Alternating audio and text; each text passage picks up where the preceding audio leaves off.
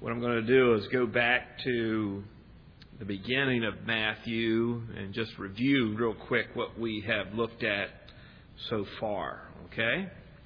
So let me pray for us and then we'll get going. Lord, we give you thanks for your many blessings that you have given to us. We're thankful for the Lord Jesus Christ and the salvation that you have provided to us through Him. And Lord, we're thankful for your word and the truth of it. We're thankful that we can have copies of the Bible in our hands. We don't have to try to sneak around with it. We don't have to try to hide it. We can openly study your word. And we know your word is effective. We know that it's profitable, and it's profitable to us. And so, Father, as we look at your word here this evening, we ask for understanding, and we ask for wisdom and knowing how this comes over to our world today. And so, Father, we commit this time to you in the name of your Son, Jesus Christ. Amen. Okay, so Matthew chapter 3, verse 2. Matthew chapter 3, verse 2. That's where it all begins in the Gospel of Matthew. And, of course, this was talking about John the Baptist. Okay, or John the Baptizer, however you want to put that. And verse 1 says, "In those days John the Baptist came preaching in the wilderness of Judea and saying," so this is the message that he preached, "Repent, for the kingdom of heaven is at hand." And so we talked about when John says, "Repent, for the kingdom of heaven is at hand," that is really an Old Testament idea. And so his message is the same message that you find in the Old Testament prophets related to the kingdom. Okay, here's the condition for the kingdom to be established. The Jews have to repent. And when John says this, "Repent, for the kingdom of heaven is at hand," he's saying, look, the kingdom is close by. You know, the opportunity for the kingdom to be established is close at hand.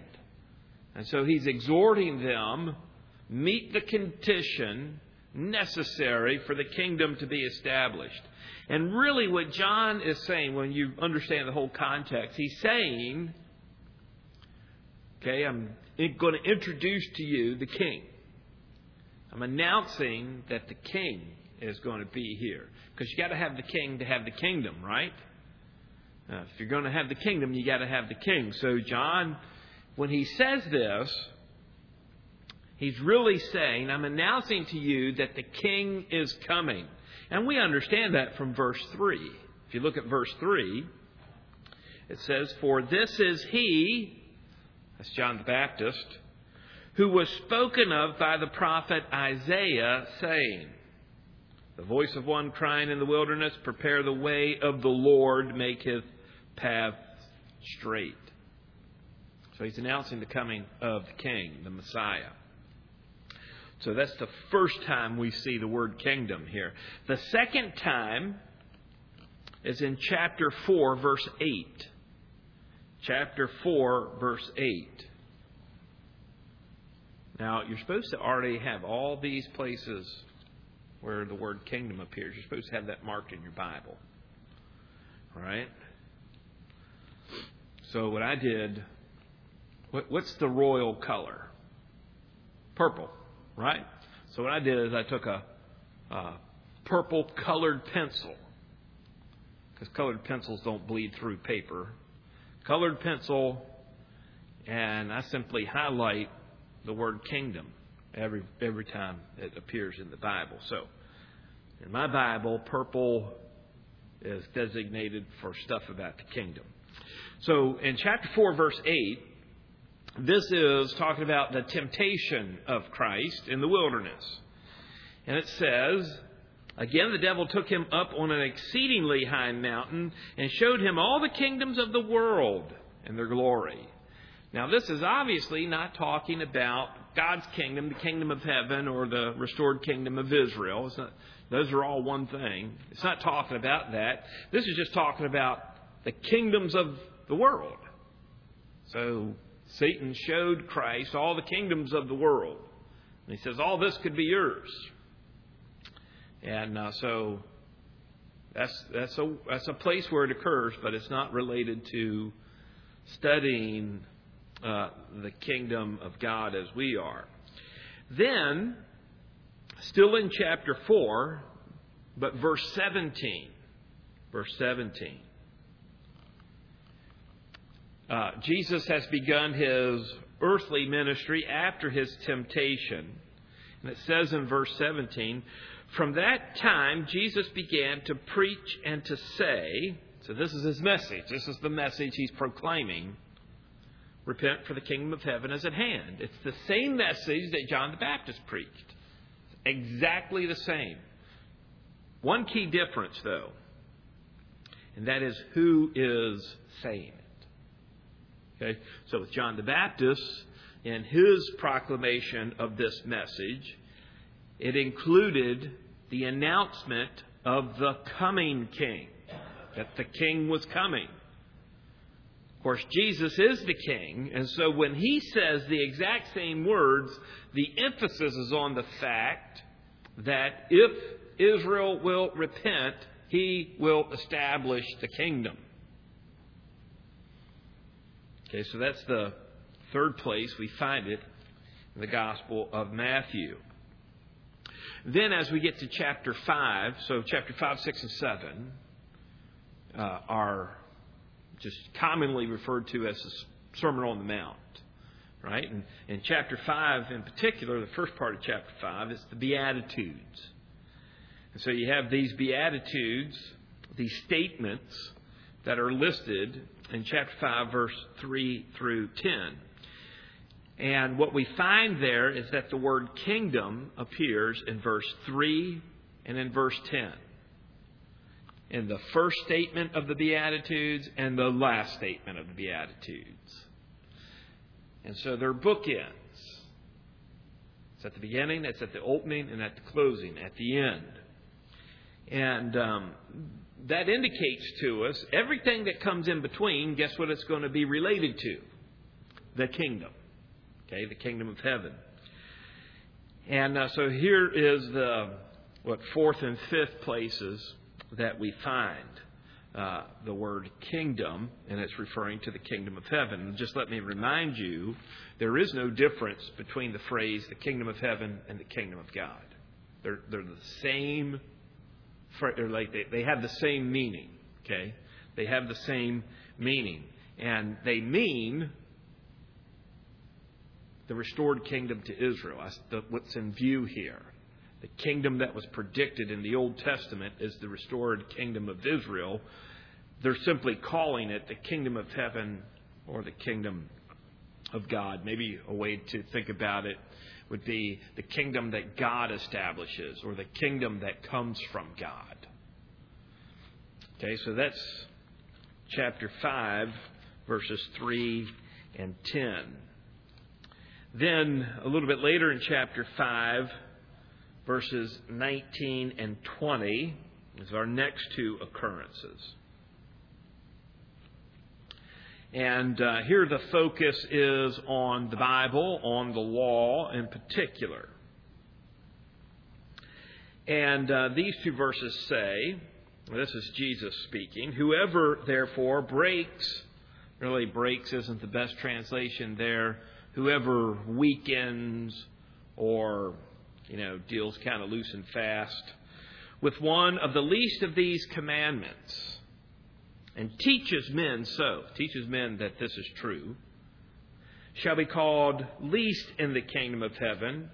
But whoever does and teaches them, so whoever keeps these commandments, the way they're written, he shall be called great in the kingdom of heaven. For I say to you that unless your righteousness exceeds the righteousness of the scribes and the Pharisees, you will by no means enter the kingdom of heaven. So the first thing we notice here in verse 19 is that the person who keeps the law and the person who weakens the law, they both are in the kingdom of heaven according to this. Okay? He's not distinguishing about who gets in verse 19. But then you get to verse 20, and he says, in order for someone to enter the kingdom of heaven, their righteousness has to exceed that of the scribes and the Pharisees. Okay? Now, the Pharisees' righteousness was based upon them keeping the law and the traditions. Okay? And they kept the law based upon the teaching of the traditions. So, a lot of the traditions that they held to were used for them to get out of keeping the law. You know, they didn't want to keep the law. And so they come up with a tradition that allows them to finagle their way out of keeping the law. And so Jesus says, look, you got to be more righteous than these guys. And the nation of Israel as a whole held the Pharisees to very high standard. They looked at them as being righteous men. And Jesus says, look, that's nothing.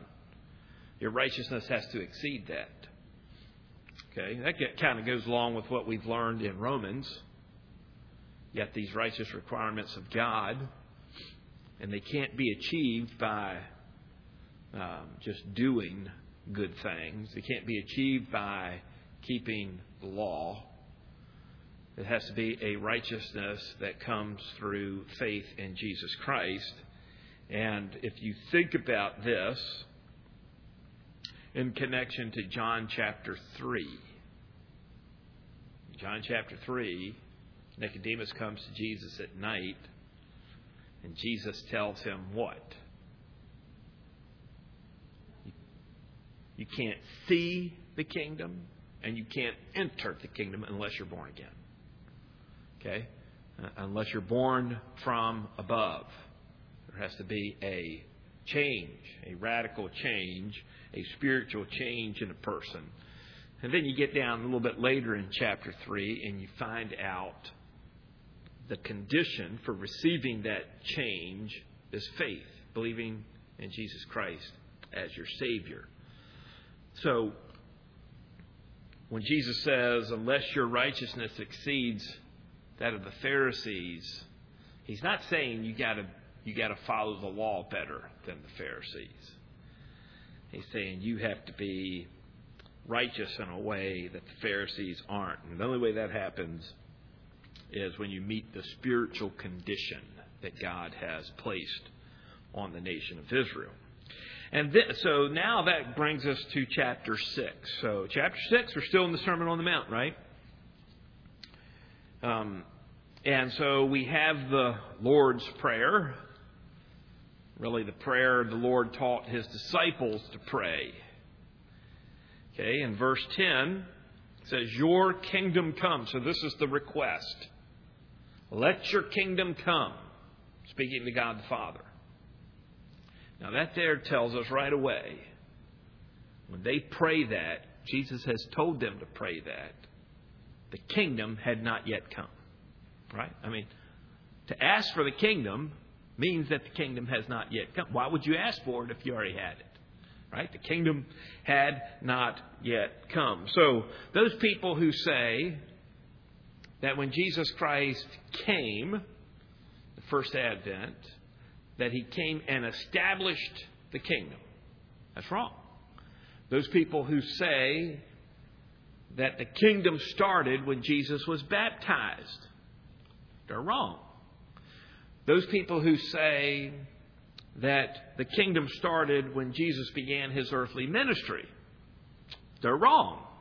Because here, after all those things, Jesus is telling His disciples, you need to pray to the Father and ask Him to send His kingdom, that His kingdom would come. We also see that the end of the prayer has the kingdom. Okay, so isn't that interesting? Not the first line, but close to the beginning of the prayer, it mentions the kingdom. And at the end of the prayer, it mentions the kingdom. Do you think that the context in which the disciples were to pray related to the kingdom? Seems to be so. And then we come to the end of chapter 6 and verse 33. It says, "But seek first the kingdom of God and His righteousness, and all these things will be added unto you." So Jesus is still talking to His disciples. He's talking to Jews. He's still offering the kingdom. He's still telling the nation of Israel, if you meet the spiritual condition, I will establish the kingdom. And He tells the disciples, this is how you should live. You should live with the priority of seeking the kingdom. It should be your desire that the kingdom would come. So part of what's happening in the Sermon on the Mount is that Jesus is anticipating the coming of the kingdom. And He's telling them this is how you should live in anticipation for the kingdom. Now, this is all happening while Jesus is offering the kingdom. He's offering the kingdom. That all changes when the offer of the kingdom is withdrawn. And I don't know if we'll get to it today, but in chapter 12, the offer of the kingdom is off the table.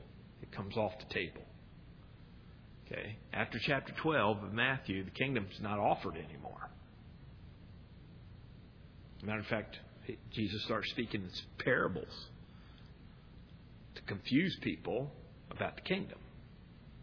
So, this is while Jesus is offering the kingdom, he's telling the disciples, he's telling His followers how they should behave, how they should live in anticipation of the kingdom. Once the nation of Israel has rejected that,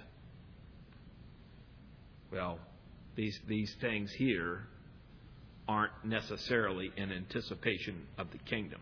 So today, like 2023 in the church age, are we anticipating the kingdom or are we anticipating something else? Something else, So, the blessed hope, waiting for the blessed hope. And that's talking about the rapture of the church. So we're not anticipating the kingdom. Now, should we live and according to the principles laid out in the Sermon on the Mount? Well, yeah, that's a good idea to live that way. But we don't live that way in anticipation of the kingdom. We live that way in anticipation of the groom, the head of the church, returning to rapture His church, and we'll be with Him. Okay, chapter 7 then, which is still Sermon on the Mount. Chapter 7, verse 21 says, "Not everyone who says to me, 'Lord, Lord,' shall enter the kingdom of heaven, but he who does the will of my Father." So again, this is Jesus laying out the condition, the requirement for entering to the kingdom of heaven. And He's saying, just because you call me Lord, just because you say that, doesn't mean you're in. Doesn't mean you're in. You have to do the will of the Father. And so, that's a pretty important thing to understand. If the requirement to get into the kingdom is to do the will of the Father, that's a pretty important thing that you'd want to know. But Jesus is essentially saying not everybody is getting in. Remember, he's just talking to Jews here. He's saying not all you Jews are going to be getting into the kingdom. So He's limiting that in a sense. By the way, the will of the Father is to listen and obey the Son. So when the Son says repent, that's the will of the Father, is for you to repent. When the Son says believe, that's the will of the Father, is for you to believe. So that brings us up to chapter 8. Now, chapter 8, we're outside of the Sermon on the Mount. Okay? We've come out of the Sermon on the Mount. And there's 2 verses in chapter 8 that have the kingdom in it. And that's verses 11 and 12. So, right there together, so we're going to deal with them together. It's the same context. It's not necessarily an easy context, but it's the same context. Let me pick up in verse 5. Let me pick up in verse 5 so we get a little bit of what's happening in the background here. Now, when Jesus had entered Capernaum, a centurion came to him, pleading with him, saying, Lord, my servant is lying at home paralyzed, dreadfully tormented. And Jesus said to him, I will come and heal him.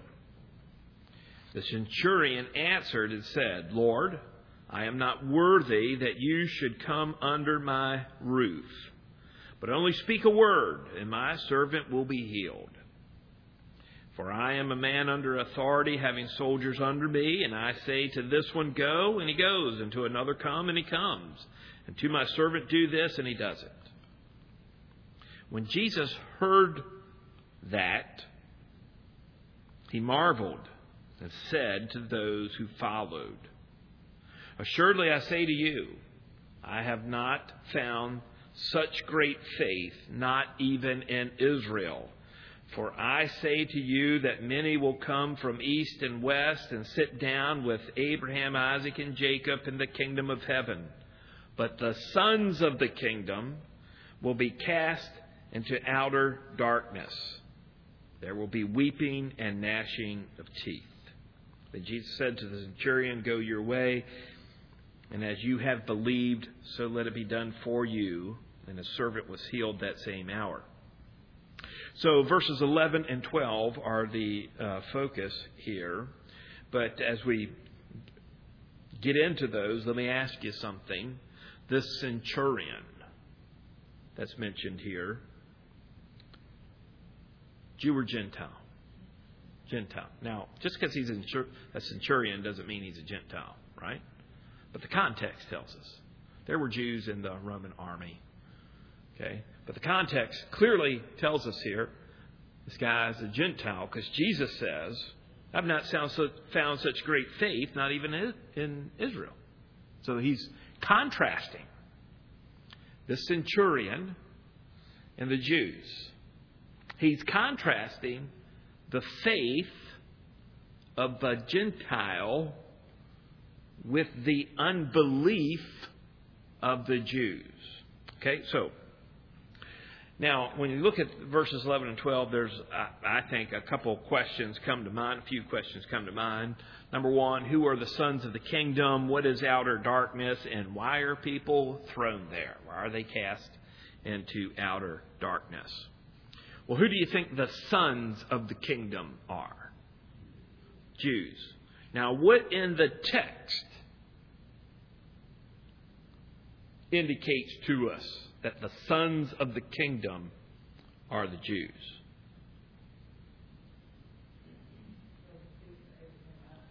Right. It talks about Abraham, Isaac, and Jacob, and the Jews are descendants or sons of Abraham, Isaac, and Jacob.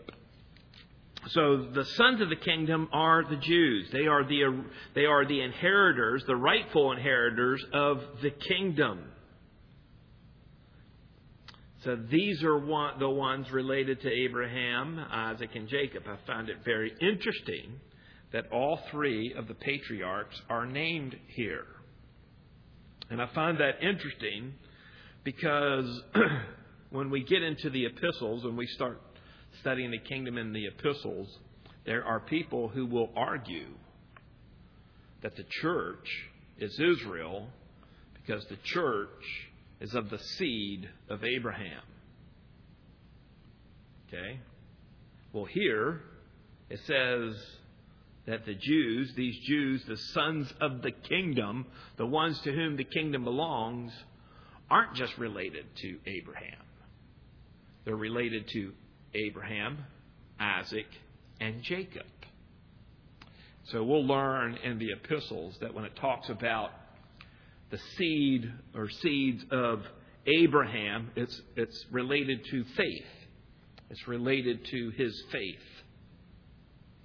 not biological descendants, or not according to the promise that Abraham would have a son by his wife Sarah. So, these are the sons. The sons of the kingdom are the Jews. Now, what about outer darkness? Outer darkness. I mean, we can just, on the face of it, it doesn't sound good, does it? I mean, you have outer, so you're outside of something instead of inside of something. That's not good. It's darkness, and as you can tell here, oftentimes there's a contrast in the Bible between light and darkness, light being good, darkness being bad. So we got that going on. But we also have a description of what takes place in outer darkness. See, at the end of verse 12? What does it say takes place in outer darkness? Weeping and gnashing of teeth. That's agony, right? People are in agony there. They are in anguish when they are in outer darkness. So outer darkness here is the opposite of being in the kingdom. So outer darkness is just, this is you're out of the kingdom. Okay? And one of the things we learned both from the Old Testament and we'll learn a little bit later on in the New Testament is that as the kingdom is established and people who are alive, if you don't enter the kingdom, you're judged. You're judged. Most of the people at that point in time who are not believers, and therefore they can't enter the kingdom, they will be executed. Okay? Because they're got war and things happening there. They're going to fight with Christ, and they're going to be killed. Okay? They're going to be killed in battle. They're going to be killed in rebellion, whatever it might be. And that's where they go. They go to hell waiting for the judgment at the great white throne judgment. That's outer darkness. So outer darkness here is another name for hell, Hades, that type of thing. And it's going to be a kind of holding place until the great white throne judgment that comes after the end of the 1,000-year period related to the kingdom. Now, the sons of the kingdom here are cast out. So this tells us that there are Jews who are cast into outer darkness. There are Jews who should inherit the kingdom that will not be allowed to enter the kingdom. Why do you think, according to this passage, why do you think they're not allowed to enter the kingdom? What's going on with the centurion? Faith. They don't believe. Faith is the issue here. And so even though they're related to Abraham, Isaac, and Jacob, even though they should be inheriting the kingdom, they're not going to be allowed in the kingdom because of their lack of faith. The centurion shows them up when it comes to faith. So that's what's going on here. So there's a couple things we just really need to note about this passage as we conclude our comments here. Number one, there's going to be Gentiles in the kingdom, right? So it says in verse 11, "And I say to you that many will come from east and west and sit down with Abraham, Isaac, and Jacob in the kingdom." Many will come from east and west. Now, what would provoke Jesus to say that? The faith of the centurion. Centurion's a Gentile. There's going to be Gentiles in the kingdom. Now, that does not mean that the Gentiles have the same status as the Jews in the kingdom. Okay? It just means they're going to be there. They're going to get in. And I would even say this passage here is an indication that Gentiles get into the kingdom the same way that Jews get into the kingdom. They got to meet the spiritual condition, the spiritual requirement that God has set, which is faith. So that's the second thing we learn here, is that entrance to the kingdom is based upon faith. It's not automatic. It's not. You don't get in just because you're a Jew, right? You get in because you believe. And a third thing that we learn here is that Jews will also be judged. Unbelieving Jews will be judged here, and so not get into the kingdom. And the place where they go for judgment is going to be a place of anguish. And I think that probably has a dual idea to it, that they will not only be in physical anguish, but they're also going to be in mental and emotional anguish. So can you imagine you're a Jew and you're thinking, I'm getting into the kingdom. And then you're excluded. And you know you're excluded. I mean, when people go to hell, it's not like they just stop remembering and stop thinking. They know why they go to hell. They know why they're in outer darkness.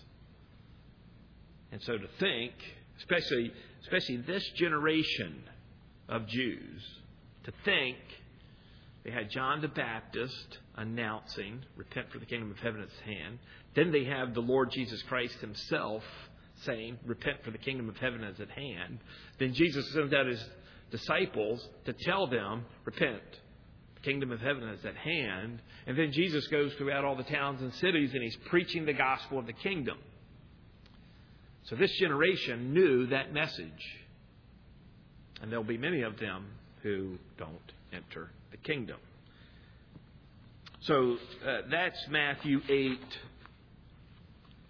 verses 11 and 12. So if you ever want to do an interesting study the phrase cast into outer darkness, or cast out into outer darkness. It's an interesting study there. It's all related to the kingdom. Okay? Every time that phrase is used, Matthew's the only one who uses it. It's always related to the kingdom. It might not explicitly say kingdom there, but it's always connected to the kingdom. So now let's shift gears and go to chapter 9. Chapter 9. In chapter 9, we find the kingdom mentioned in verse 35. Verse 35. Jesus has been doing some miracles.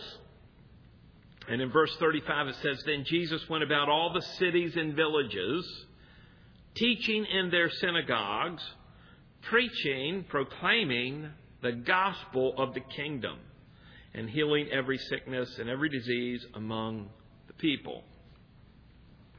So the message that Jesus preaches here about the kingdom is called the gospel. The good news.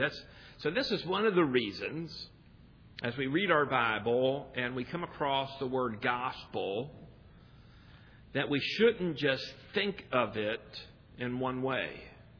Just because you read the gospel doesn't mean it's always talking about the gospel of Jesus Christ, the gospel of salvation. It could be the good news about something else, and here the good news is about the kingdom. So the offer of the kingdom is good news. It's good news. By the way, the next time that the kingdom is preached, okay, after the Jews rejected here, the next time the kingdom is preached is going to be in the tribulation. And that will be good news. That will be good news. So this is the message of Jesus. It's called the gospel. And this message is not alone. What accompanies the message? What does Jesus do? Healing every sickness and every disease among the people. So he is doing miracles of healing. Now, I've already talked a little bit about the relationship between the message about the kingdom, the announcement of the kingdom, and healing. How, as part of the kingdom, there's this healing theme where everybody is going to be made well. So we're not going to go back and look at that. But I would just say that these healings are acting as authentication of the message of the gospel of the kingdom, not authenticating that the kingdom has come. Okay? So these healings, these miracles that Jesus is doing, says to everybody the announcement that the kingdom is at hand is true. It's not authenticating that the kingdom has actually come on earth and that the kingdom has already been established. Okay? So here's some observations that point to Jesus still offering the kingdom to the Jews. Okay? Here in chapter 9, verse 5. So this observation that Jesus is still offering the kingdom to the Jews is important because Jesus has already dealt with some serious problems in opposition from the Jewish leaders. In other words, we like to think, if I heard Jesus, there's no way I would say no. If I heard Jesus speak, I would certainly believe. Right? The Jews would think, well, if I saw the Messiah, I would listen to him, right? Well, the Messiah was there, but they didn't listen to him. And so Jesus, as he has his earthly ministry, has been dealing with some very big problems with the Jews, and he has been dealing with the opposition of the Jewish leaders, the Pharisees and scribes. In chapter 5, Jesus addressed common misinterpretations and misapplications of the law. In chapter 5, that's where murder and hate go together, adultery and lust, integrity, doing what you say, justice, love and curse. All these things go together, and Jesus is correcting misunderstanding about the law. In chapter 6, Jesus dealt with irreligious religious activities. So that was giving, praying, and fasting. And he dealt with those and said, you all are getting this wrong. By the way, it's after that, after he says, the scribes and Pharisees get this all wrong. By the way, your righteousness has to exceed the scribes and Pharisees. So he deals with that in chapter 6. In chapter 7, he dealt with false prophets or false teachers. In chapter 8, he deals with the lack of faith. That's what we looked at with the centurion. He's elevating the centurion's faith, but he's also condemning the lack of faith of the Jews. And in chapter 9, he's accused of blasphemy. Okay, he's accused of blasphemy here. What is important to not overlook is the fact that while many people hear Jesus speak, just like they heard John the Baptist speak, there weren't many actual followers of Jesus. So even though you have these crowds of people, 5,000 people at a time, just because there's 5,000 people there doesn't mean that they are all followers or disciples of Jesus. Question. when the church is established, so this is right after Christ's death and His ascension, how many disciples are we told are in Jerusalem waiting? About 120. Now think about that. Only 120.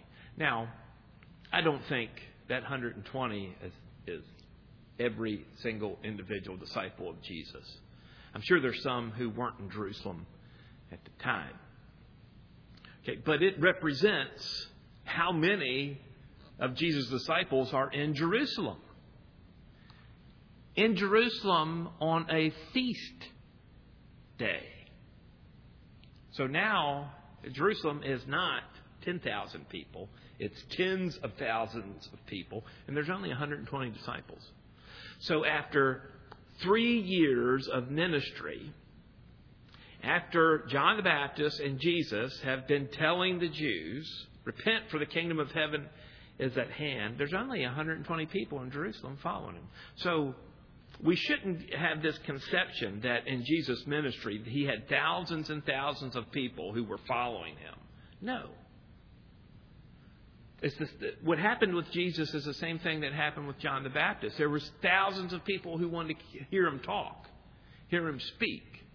But that's totally different than wanting to follow Him, wanting to be like Him, wanting to obey Him. So there's not that many. There's no mass acceptance of Jesus as the Messiah. Okay? There's no mass acceptance. So there's not a whole lot of people here in chapter 9 following Jesus, but Jesus is still giving the offer of the kingdom. Even though He's had all these problems with the Jews, He's had problems with the Jewish leaders, there's not many people following Him. He's still saying the kingdom of heaven, so He's still offering the kingdom, preaching the gospel of the kingdom.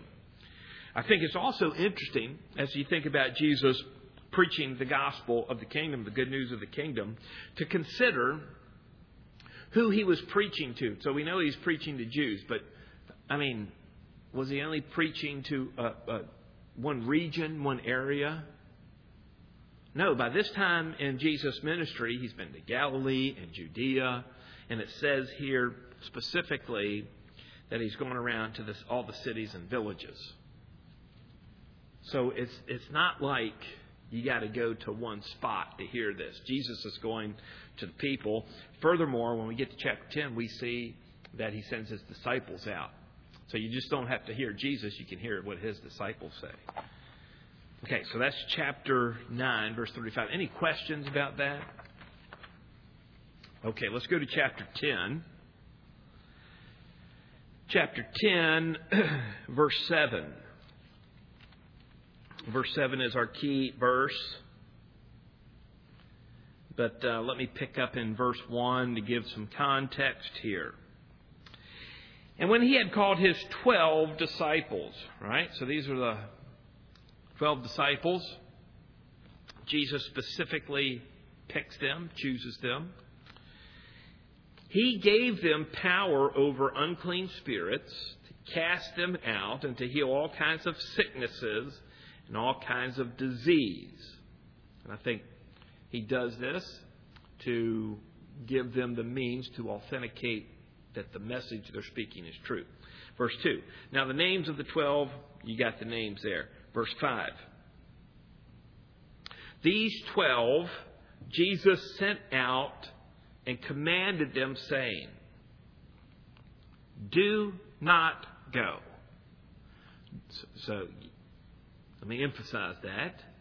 Do not go to the way of the Gentiles, and do not enter a city of Samaritans. So there's two groups of people Jesus singles out as do not go to those people. Who are they? Gentiles and Samaritans. Okay? Samaritans are, they're people that got a little Jewish blood in them. But He says, don't go to them. Don't go to Gentiles and don't go to the Samaritans. Verse 6 So now he says, now he puts a positive spin on it. But go rather to the lost sheep of the house of Israel. So here's who you're to go to. You're to go to the Jews. Don't go to the Gentiles. This is not a message for the Gentiles. It's not a message for the Samaritans. This is a message for the Jews. Verse 7.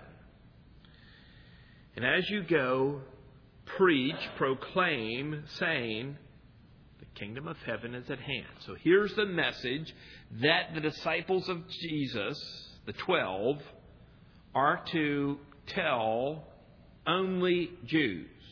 They are not to tell this to anybody else. The kingdom of heaven is at hand.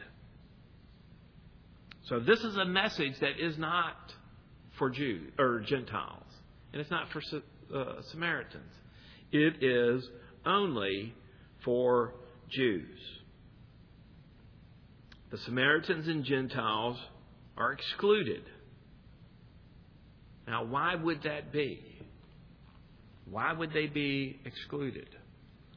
Because the message that's being preached here is a message about the restored kingdom to Israel. The message is about the kingdom being restored to Israel, not to Samaritans and not to Gentiles. Here. So this is important for us to note, because this is taking place before Israel rejects Jesus as their Messiah. So this is all happening prior to his rejection. Okay, is that clear? Does everybody understand that the message is not for Gentiles, it's not for Samaritans, it's only for Jews. It's only for the house of Israel. The message is, let me put it this way, if I can be really provocative. It doesn't matter. It doesn't matter what you think about the kingdom. Okay? It doesn't matter. The kingdom message is for the Jews. The Jews have to believe for the kingdom to come. It doesn't matter. All the Gentiles in the world can believe, right, that Jesus is the Messiah. That doesn't bring in the kingdom. The only thing that will bring in the kingdom is the Jews believing. The Jews meeting the spiritual requirement. All the Gentiles and the Samaritans in the world could believe in Jesus Christ. He won't establish the kingdom because of that. He will only establish the kingdom when the Jews believe. Okay? Now, chapter 11. Let's go to chapter 11. And in verses 11 and 12. Verses 11 and 12. Probably have to end here because this is pretty extensive. So let me pick it up in verse 1 so we got the context. Now it came to pass when Jesus finished commanding his 12 disciples that he departed from there to teach and to preach in their cities. So tells the disciples, go preach, and then he does it. Right? Verse 2. And when John, this is John the Baptist, heard in prison, so John's in prison, when he hears about the works of Christ, works of the Messiah, he sent 2 of his disciples. Right? So that tells us there were people still following John. People were still disciples of John. Sent 2 of his disciples and said to Jesus, are you the coming one? Or do we look for someone else? Do we look for another? Are you really it? Now, we can try to figure out why in the world would John the Baptist have asked that question, but the Bible doesn't say, so it's all speculation at that point. I kind of think he didn't want to die. That's what I kind of think. He didn't want to die, and he's trying to tell Jesus, hey, get on with it. You need to establish the kingdom here, or I'm dead. All right? Just like we would rather be raptured. Okay? If you got a choice between rapture and resurrection, go with rapture. Right? I think that's kind of John's perspective. So, verse 4. Jesus answered and said to them, to these disciples of John the Baptist, "Go and tell John the things which you hear and see. The blind see, and the lame walk, and lepers are cleansed, and the deaf hear, and the dead are raised up, and the poor have the gospel preached to them." What gospel would that be? Gospel of the kingdom. Okay, that's the only gospel we've learned about so far. Gospel of the kingdom. And blessed is he who is not offended because of me. As they departed, Jesus began to say to the multitudes concerning John. So he's dealt with these disciples of John the Baptist. And it's as they're going, he turns to another group of people and he starts to tell them about John. And he says this in verse 7, "What did you go out into the wilderness to see?" So obviously all these people knew who John the Baptist was, right? This is not somebody who was, a low-level person in Israel. People knew who John the Baptist was. Who'd you go out in the wilderness? What did you go out in the wilderness to see? A reed shaken by the wind? Some wimp? Some guy who doesn't have any conviction? But what did you go out to see? Verse 8 there. A man clothed in soft garments. Indeed, those who wear soft clothing are in the king's house. What did you go out to see? A prophet? Yes, I say to you, and more than a prophet. For this is he of whom it is written, "Behold, I send my messenger before your face, who will prepare your way before you. Surely I say to you, among those born of women, there has not risen one greater than John the Baptist. But he who is the least in the kingdom of heaven is greater than he. And from the days of John the Baptist until now, the kingdom of heaven suffers violence, and the violent take it by force. For all the prophets and the law prophesied until John. And if you are willing to receive it, he is Elijah who is to come. He who has ears to hear, let him hear. But to what shall I liken this generation?" The generation he's preaching to, this generation of Jews. "It is like children sitting in the marketplaces and calling to their companions and saying, 'We played the flute for you, and you did not dance. We mourned to you, and you did not lament. For John came neither eating nor drinking, and they say he has a demon. The Son of Man came eating and drinking, and they say, look, a glutton and wine-bibber, a friend of tax collectors and sinners. But wisdom is justified by her children.'"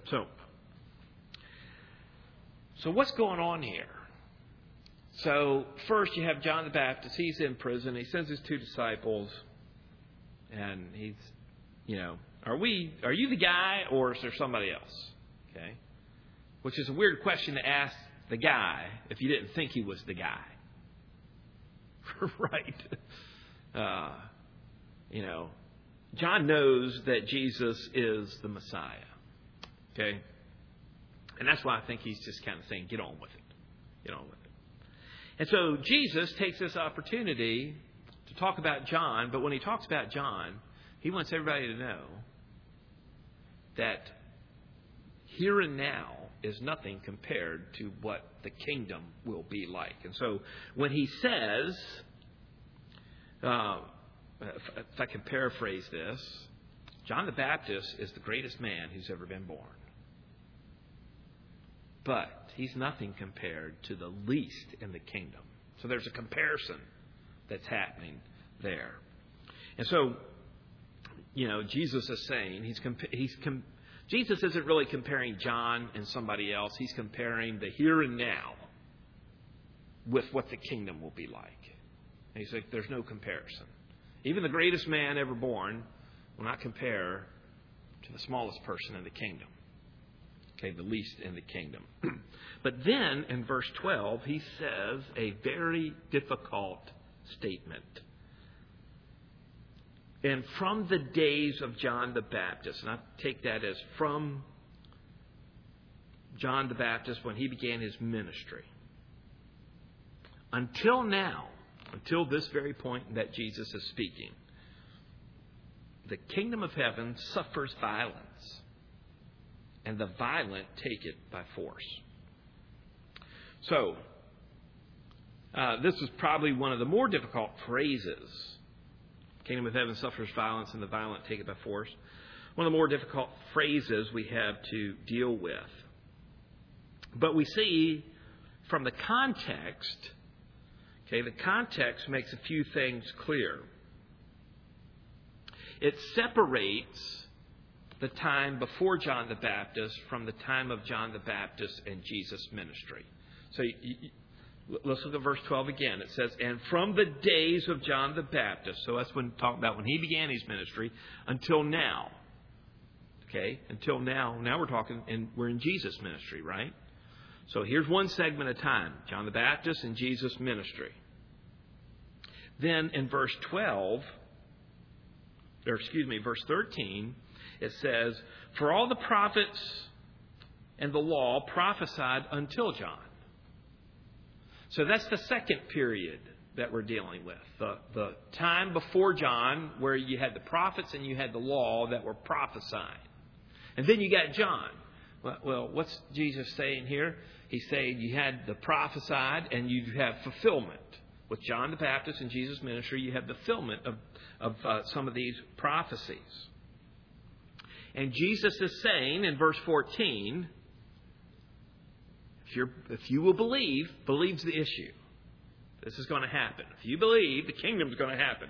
He says, and if you're willing to receive it, he is Elijah who is to come. So he bases this future fulfillment of things connected to the kingdom.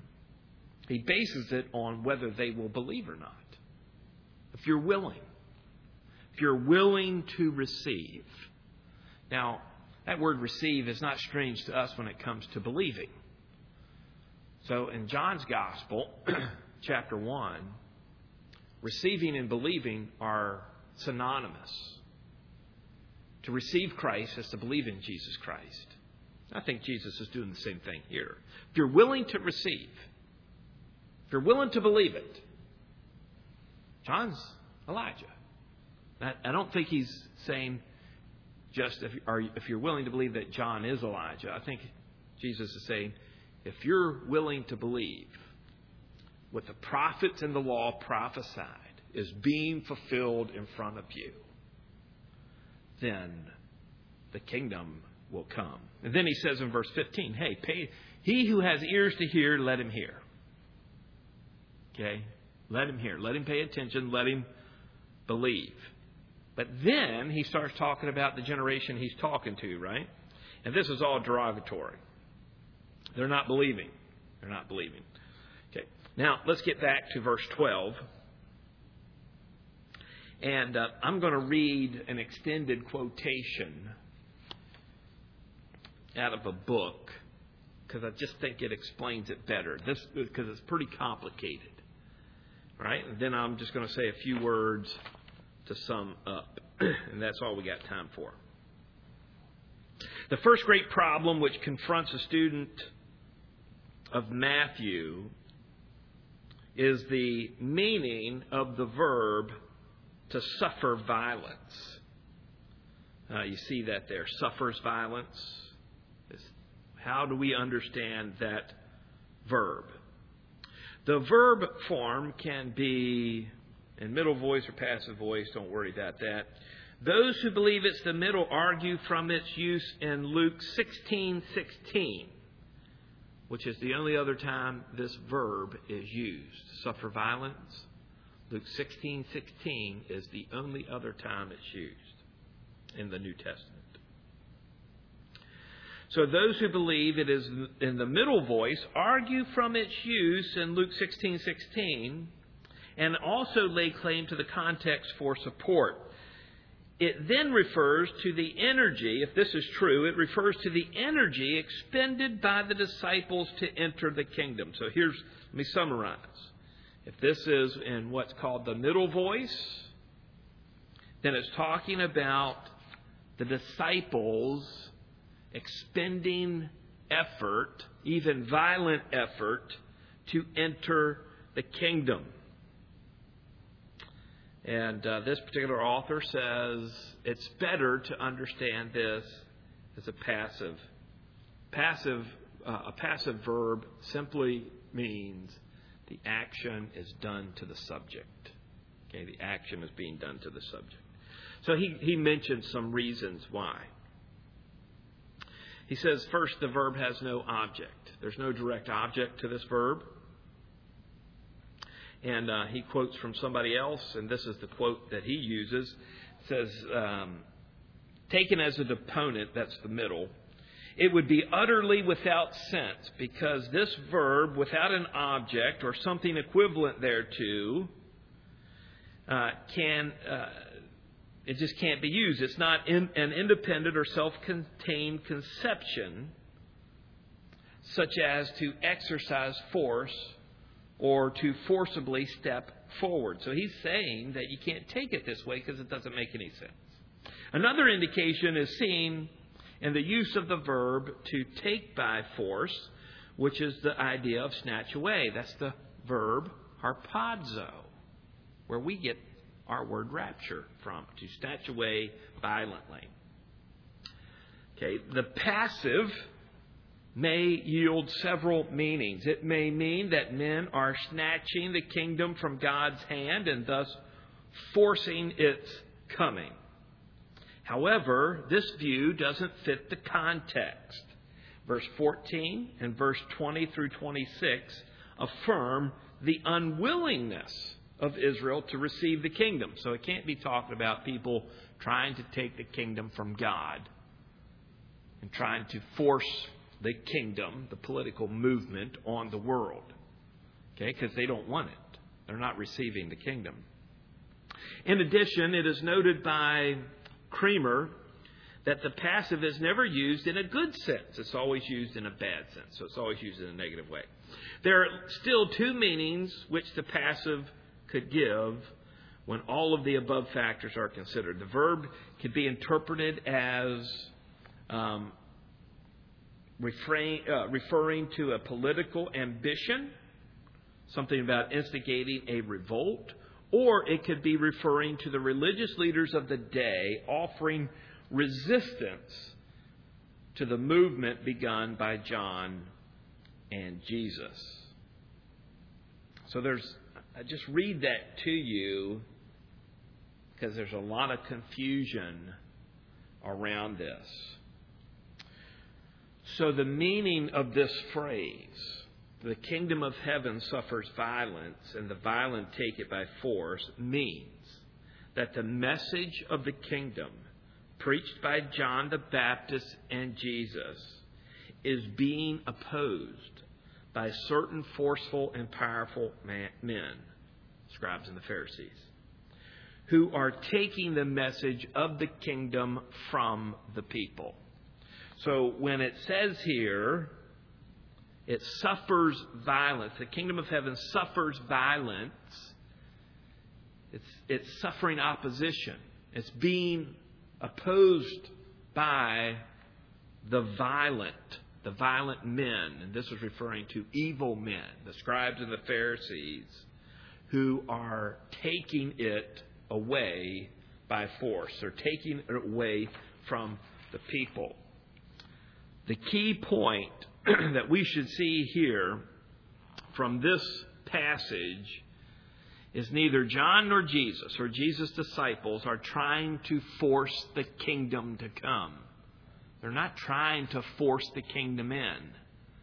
They're not going to establish the kingdom whether anybody likes it or not. This is totally this kind of thing. That this is what people think, that Jesus is trying to force the kingdom to come in. He's pushing it. He's trying to force it. He's going to make it happen whether anybody likes it or not. So that kind of thinking is totally contrary to the teaching of the coming of the kingdom in the Old Testament. It totally opposes the Old Testament. The kingdom of heaven here in these verses should be understood as the message or the teaching about the kingdom of heaven being offered, and not the kingdom of heaven itself. If the kingdom of heaven itself were being forcefully advanced, then we would expect the Old Testament prophecies related to the coming of the kingdom to be fulfilled at this point. And they were not. They were not. So, if you take it that Jesus is trying to forcefully advance the kingdom, one of the things you would expect to happen is the Old Testament prophecies about the establishment of the kingdom to take place, like the day of the Lord. But that doesn't happen. It's not happening here. It is clear from the Jewish authorities' attitude and treatment of John and Jesus that they were resistant to the teaching of the kingdom. And as such, they were removing the teaching of the kingdom from the people. They were doing everything in their power to undermine what John and Jesus taught. So that's what that verse is saying. Interestingly enough, the 1984 edition of the NIV reads this way. It reads verse 12 like this: "The kingdom of heaven has been forcefully advancing." Meaning that the kingdom was established during the time of John the Baptist's ministry and has been advancing by force ever since. So this translation of these verses is so ridiculous it barely deserves a response. But I will say the NIV Translation Committee recognized how ridiculous it was, and in 2011, when they updated the NIV, they removed that phrase and they retranslated it to how everybody else translates it. Most of the Bible scholars out there today take this to mean that the kingdom is being advanced. The kingdom is being rapidly advanced. They don't like to just say forcefully or violently, even though that's what the word says. They don't like that. So they just say, there's a lot of effort going into advancing the kingdom. It's happening now. The problem is, with that view, is they all assume that the kingdom has already been established. And we have gone through every bit of the Scripture that they have to go through. And can we find anything that says that the kingdom has been established, has been brought in? No. The only thing we have up to this point is the offer of the kingdom. That's it. That's it. So their assumption that the kingdom has already been established clouds their judgment when it comes to the interpretation of every passage about the kingdom from this point on. It's going to cloud it. Okay? So they are no smarter than you. They have the same sources that you have. They might have some of it memorized a little bit better than you do. But they have the same thing. We have the same Bible that they do, and we can read it. And we can study it just as well as they can. And they just make some pretty outlandish and crazy statements. And you just wonder, where does that come from? Where does that come from? It comes from an assumption. Something that hasn't been proven by Scripture. Anyway, that's all the time we got. I went 10 minutes over. Sorry about that. Thought I was going to end on time. So, next time we get to chapter 12. So let me preview. That's the word I'm looking for. Preview chapter 12. Chapter 12 is the chapter where we have the rejection of Jesus as the Messiah, and we have the withdrawal. When you're from West Virginia, that's not an easy word to say. You have the offer of the kingdom withdrawn. So it's not going to be offered after chapter 12 anymore. So the kingdom appears in 3 verses, 12, 25, 26, and 28. Next time we're going to spend a lot of effort on verse 28 because it's pretty complicated. But the big thing you need to get, and you don't have to be a brain surgeon to get it, is that Jesus has been rejected as the King, as the Messiah, and now He is going to no longer offer the kingdom to the Jews. Okay? So let me pray and we'll be finished. Lord, we give you